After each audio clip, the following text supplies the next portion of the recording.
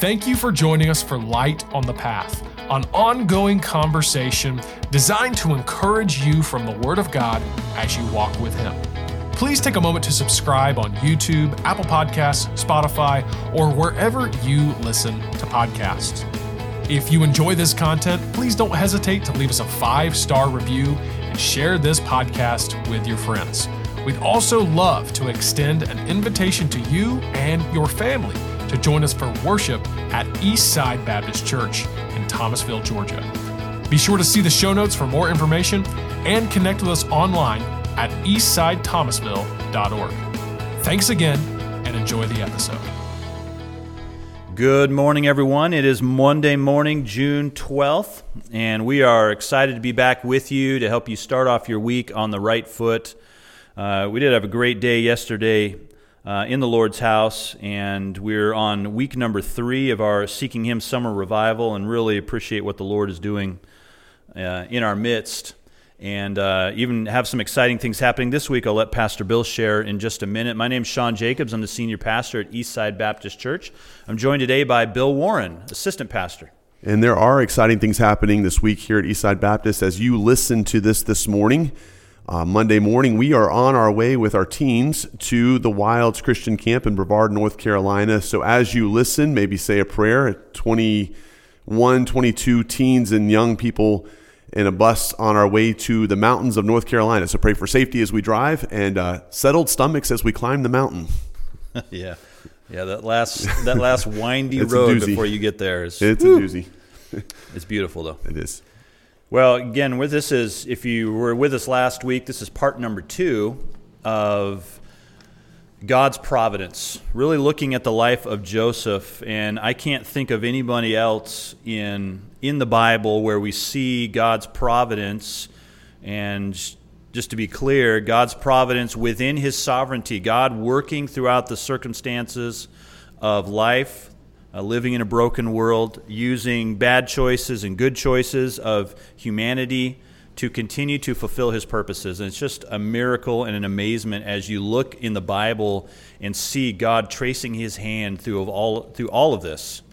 And it's just amazing. Last week we started with Joseph. He's 17 years old. Excuse me. Of course, he's sold into slavery by his brothers. I mean, just bad circumstance after bad circumstance. He ends up in Egypt in Potiphar's house, and then he ends up through another right choice, not seeing any success yet, other than every single bad circumstance he comes in, he rises to the top of that. But now he makes the right decision in Potiphar's house. He rejects temptation. She twists the story around. He gets thrown in prison. He's in prison for 2 years. In those 2 years, he again rises to the top, and he meets he's in the king's prison, if you remember, a specific prison, and that's so important because if he hadn't been there, he would not have met the butler and the baker. I don't know if he met the candlestick maker or not, but he was in there, and he meets these 2 men. He's risen to the top now. He found favor, and he's in lead. He's in a leadership position there. He's ministering to these guys. He comes in one day, and they're in a sour mood, got the poochy lip disease, whatever, and he asks them about it. He's just a caring guy. We see that all throughout his life. And they tell him, we had these dreams. And they tell him the dreams, and he, through God's providence, interprets the dreams. And one of them was not a good idea. Not a good outcome. And that was the chief baker. He told him, he says, listen, you're going to die. You're going to be hanged. But, he said, the chief butler, the opposite's going to happen to you. You're going to regain your position. You're going to be promoted again. And they absolutely happened, okay? The baker was hanged. His judgment was called. He died. The chief butler was then promoted, and on his way at some point out of prison, Joseph, see a little bit of Joseph's humanity here. Hey, don't forget me, okay? Say something to Pharaoh. Mention me. But what happened, it says in Genesis chapter 40, verse 23, yet did not the chief butler remember Joseph, but forgot him. And isn't that just the case so many times when we experience these bad situations in life? It is interesting. This is maybe the first evidence of Joseph's humanity that we see in the story, where he does he takes a swing at an opportunity that's in front of him to maybe better his situation or circumstances. But it's interesting to me, the only reason he was in the position to to speak truth into the life of the butler was because it says in Genesis chapter 40, verse 1, that he served, even in a position of authority within the prison, he served the butler and the baker. And so he has this heart that's not been hardened by the circumstances of life, that proper understanding of God, the proper view of God, and in that proper view of God, a proper view of self, which allows him to serve the butler and the baker, which then puts him in a position to have a relationship and to make this request that he makes. But again, just the evidence of a heart that's focused on God and not allowing circumstances to harden it, even though I would argue that he had every right to be a hardened person at this point. Just an interesting sightline into Joseph's heart. Yeah. No, that's a great point. I mean, and we could be, again, talking about a totally different person here. If at any of these ventures, any of these points in his life, if he had taken the other route and responded in a wrong way, and totally understandable as a human being, but it would have given totally different results as well, I believe. And God's purposes would still be there, but the way God used Joseph, or maybe lack of using him, that definitely would have been different. But he continues on, and it's now been 2 years. He's sitting in prison for 2 years. He didn't do anything. Matter of fact, he is the opposite of that. He was doing right, even in prison, serving others. And his get-out-of-jail-free card, that didn't work out. He's still sitting there. He's still rotting in the king's prison. And we find out that Pharaoh now has a dream. And Pharaoh has this dream, and he's really troubled about it. And he is somewhere telling this dream, or telling how troubled he was about the dream, and the chief butler hears about it. And I can just imagine, I forgot about Joseph. You know, he's thinking back now, wait a minute, I know a guy that could help with this. He told me not to forget him, and I did. And he's probably at this point trying to make things right. And he tells Pharaoh, listen, I know a guy. He's in prison. He is an interpreter of dreams. He can do this for you. And so Pharaoh immediately calls Joseph up from the prison. So it's Genesis 41. Interesting, even looking at the hand of God in details again, had the butler remembered Joseph when he first was released from prison and put back in service with the king. The butler goes to whoever he goes to and says, hey, I've got a guy in prison that's there for wrong reasons, a good man. Let's see what we can do to get him released. And Joseph is released. He's not in a position to serve Pharaoh when Pharaoh has his dreams. So if Joseph's attempt to manipulate, and maybe reading into the story, but attempt to manipulate circumstances to get his own release 2 years earlier, had his timing worked, he wouldn't have been in a position to serve Pharaoh when God ultimately. So we see God's hand involved, even in the forgetfulness of the butler before Pharaoh. God's hand still an evidence of him at work in that story. Wow. So as you're listening to this, I hope you're seeing the amazement that we're experiencing as we're studying this passage. I mean, just time after time after time, God's providence, God working through all of this. And so now we have Joseph before Pharaoh. And Pharaoh said in chapter 41, verse 15, Pharaoh said unto Joseph, I've dreamed a dream, and there is none that can interpret it. I have heard say of thee that thou canst understand a dream to interpret it. And Joseph's answer, just so classic of him, it is not in me. God shall give Pharaoh an answer of peace.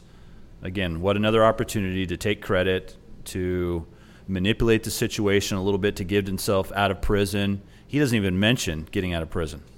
He just goes right for the needs of Pharaoh, looking out for the needs of others. He is continually proving himself to be a selfless young man.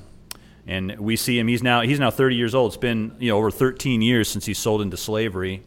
He still hasn't seen really total success. Now, he's had success in the bad circumstances, but he still doesn't have it as good as he did when he was 17. He's still in the ditch, so to speak, still not back with his family, still a slave, still under the authority of others that he never really needed to be.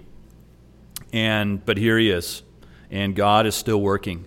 In Genesis 41, Joseph interprets the dream for Pharaoh. And if you know the story, you know that it was a dream that involved there's going to be 7 years of plenty, 7 years of famine in the land of Egypt, as Joseph interprets it. And Pharaoh doesn't know what to do with this. And Pharaoh asks Joseph, well, what would you do? And so he gives him this plan. Well, here's what I do. I'd save all the food up for 7 years, store it in Egypt, and then there's going to be 7 years of plenty. You'll have plenty of food. There's going to be people that are going to come. Other nations will depend on you. And wouldn't you know it, Pharaoh thought, wow, that's really smart.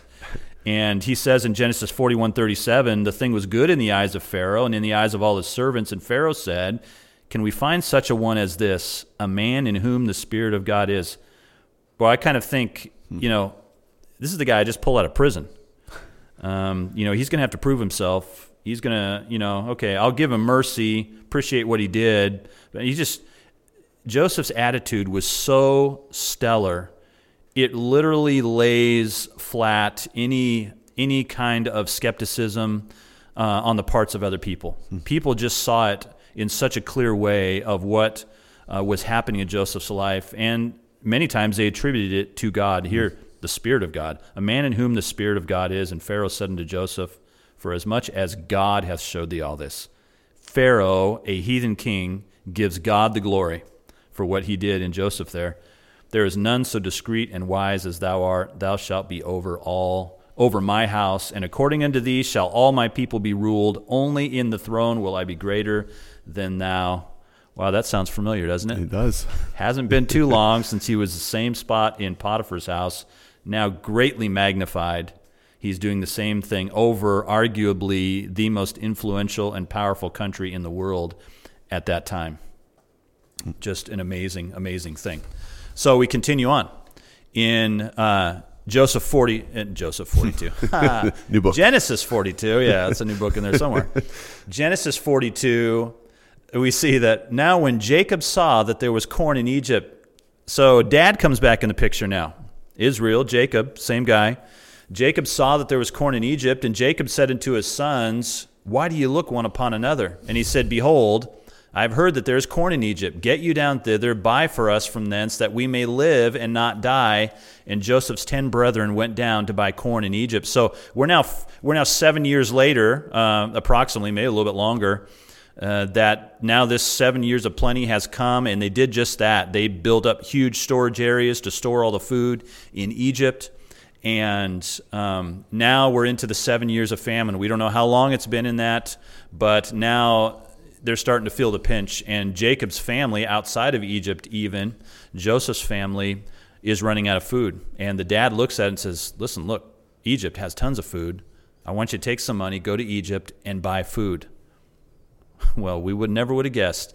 Now here comes the very people that sold him into slavery back to see Joseph. Joseph didn't even have to go seek to get vengeance on his brothers. They came to him, and they came rather humbly, actually.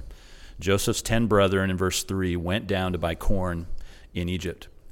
So many of you know this account already, but they're sitting before Joseph. They come into basically his throne room, and they are bowing before him. He is so Egyptian in the way he looks, the way he dresses, the way he talks. They do not even recognize him as their little brother that they sold into slavery.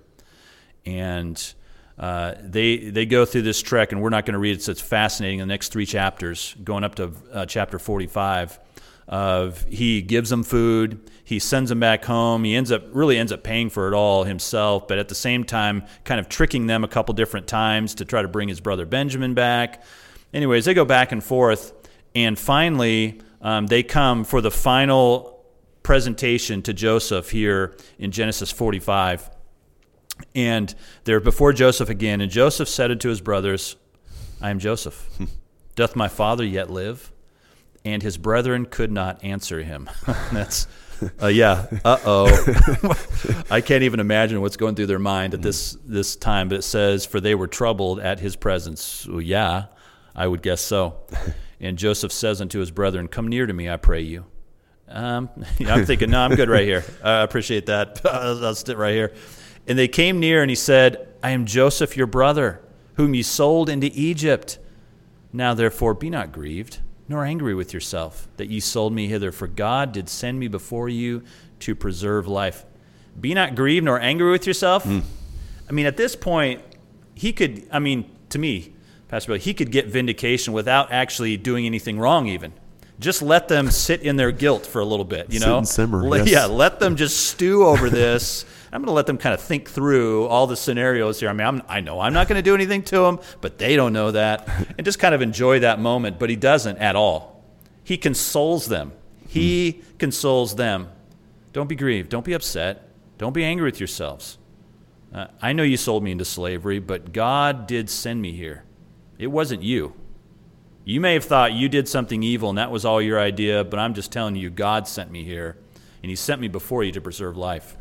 I think it's so neat that he's able to keep that perspective as he's confronting his brothers. He keeps that perspective of God's hand at work, because what that does, I put myself in the place of the brothers and think about what they are processing as they receive that information. Wait, we sold Joseph back in our homeland to a group of Midian traders. Midian is not part of Egypt. It's east of Egypt in biblical times.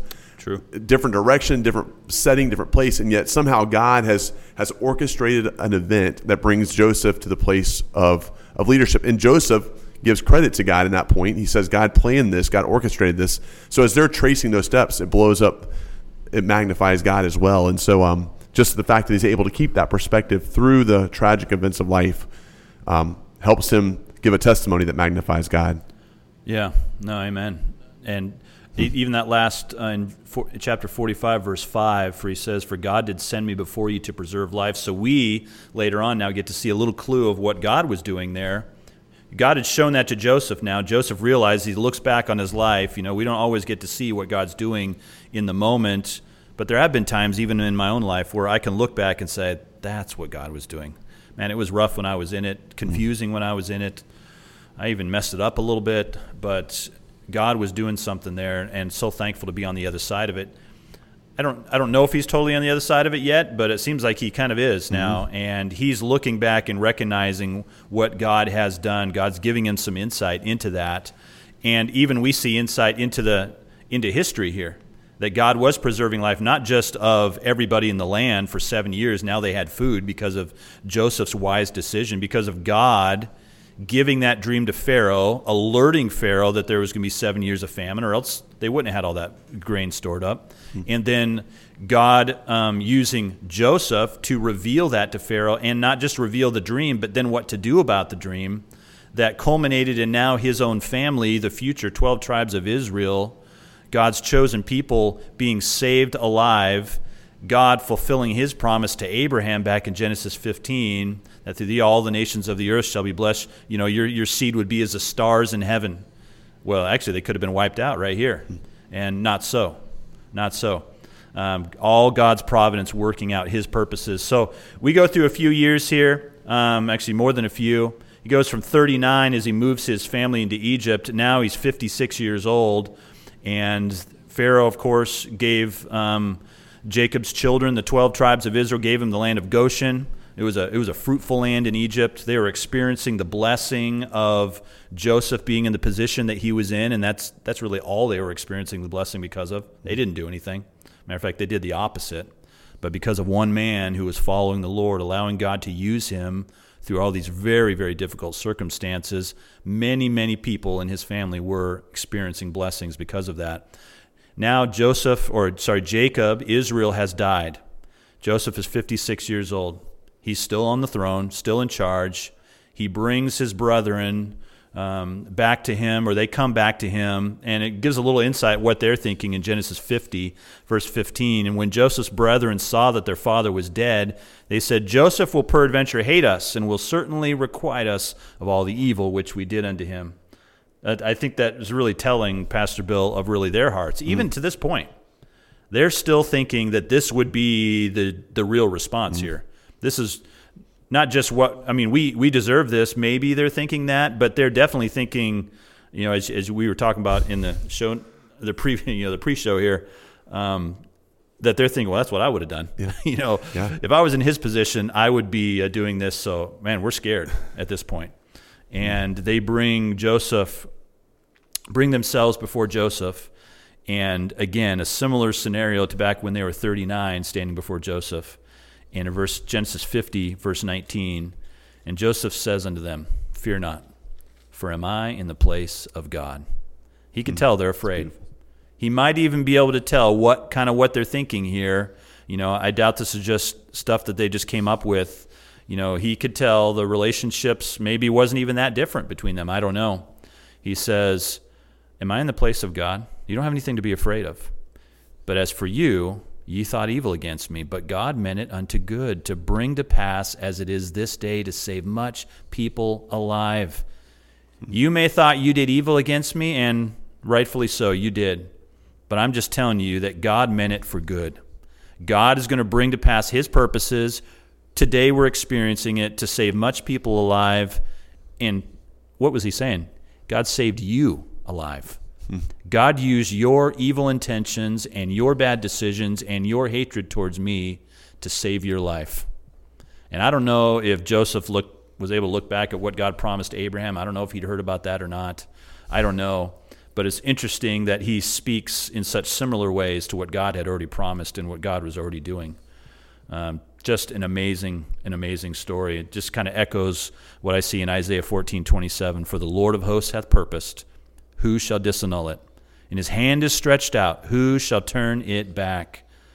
And it just reminds me again, Pastor Bill, that I need to get on God's program. I don't need to be so concerned about all of my circumstances and situations. I just need to follow the Lord. I need to trust the Lord. I need to obey the Lord. And if I'm doing that, I can trust that, you know what, as his child, we're going to talk about this next week. I think we're talking about the shepherd. He's my shepherd. He's in control of what's going on. I can trust him to be leading me through, even when it's difficult. And I just think of those difficult circumstances almost, even though we would expect during the difficulty that's when we lie low, that's when we're not really shining for God, but that's when God gets the most glory. Yeah. When in the face of difficulty, other people can see that he was with us. Well, how did they see that? They could tell by his attitude, the way he was acting. Maybe he was even talking about the Lord. It was just evident to other people. And that's when people see Jesus the most. Yeah. It really is. Well, it's been great. Thank you, Pastor Bill, for being with me. I know at this point, June 12th, they are on their way to camp, and they'll be there sometime tonight. They normally arrive about 4 o'clock in the afternoon. I think they're right in the middle of check-in. They'll have their first service tonight at 7 p.m. at the Wilds. And I believe Pastor Skelly actually is the preacher this week. Yes. Really enjoy his ministry, and he's an expository preacher, and we've really gained a lot of wisdom and help from him as well. So looking forward to being with you next week. It'll be the day after Father's Day, and I hope you're getting ready to celebrate the dad that you have, or being a good dad, or taking a step up in those areas. Don't forget good ways to celebrate our God and the patterns that he has put on this earth, specifically this coming weekend, fatherhood. Well, have a great day. Hope you all have a wonderful week in the Lord, and hope this has been a challenge and an encouragement to you. We'll see you next week.